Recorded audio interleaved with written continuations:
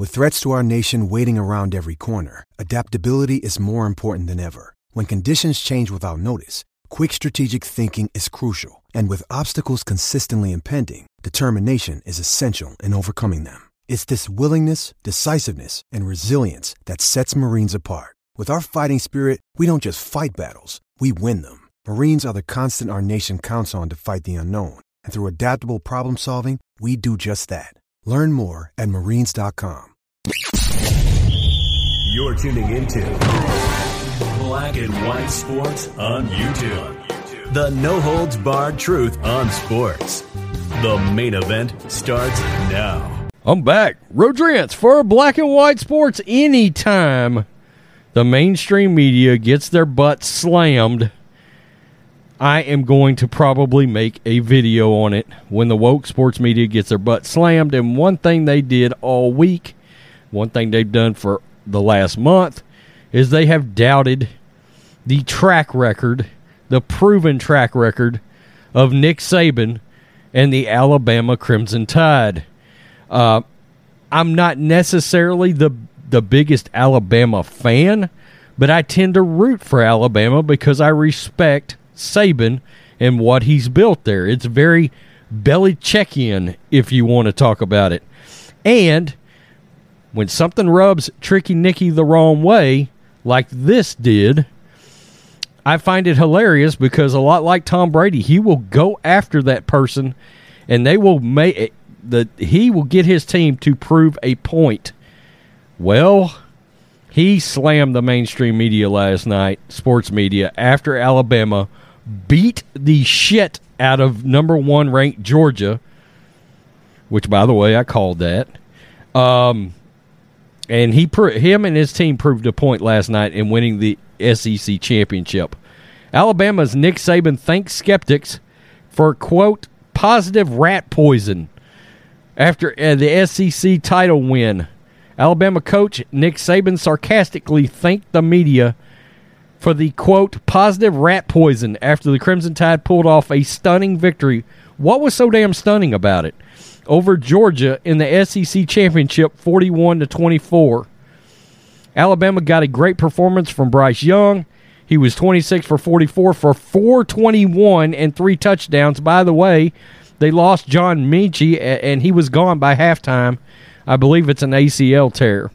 The Bulldogs came into the game as the favorite after having yet to face a real challenge all year. Yeah, they're great. Their defense looked great, except they didn't play any massive offensive juggernaut teams this year. They didn't. The team beat Clemson by 7 points in the first week of the season. By the way, Clemson's offense sucked this year, but managed to dominate over every other opponent for the remainder of the season until they got to play Alabama. But Saban appeared to thank the skeptics. Quote, I think what these guys really wanted to gain was more respect.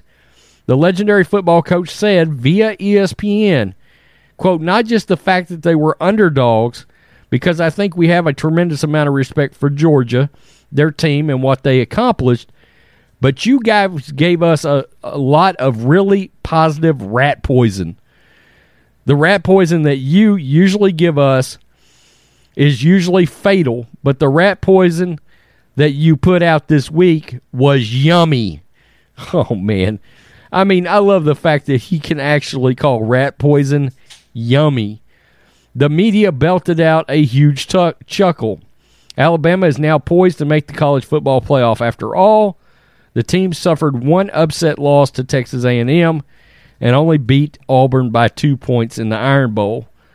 Quote, the resiliency they've shown all year makes this so special, winning the game as we did last week, playing a game today to a level that most people probably didn't expect. I'm really proud of this bunch.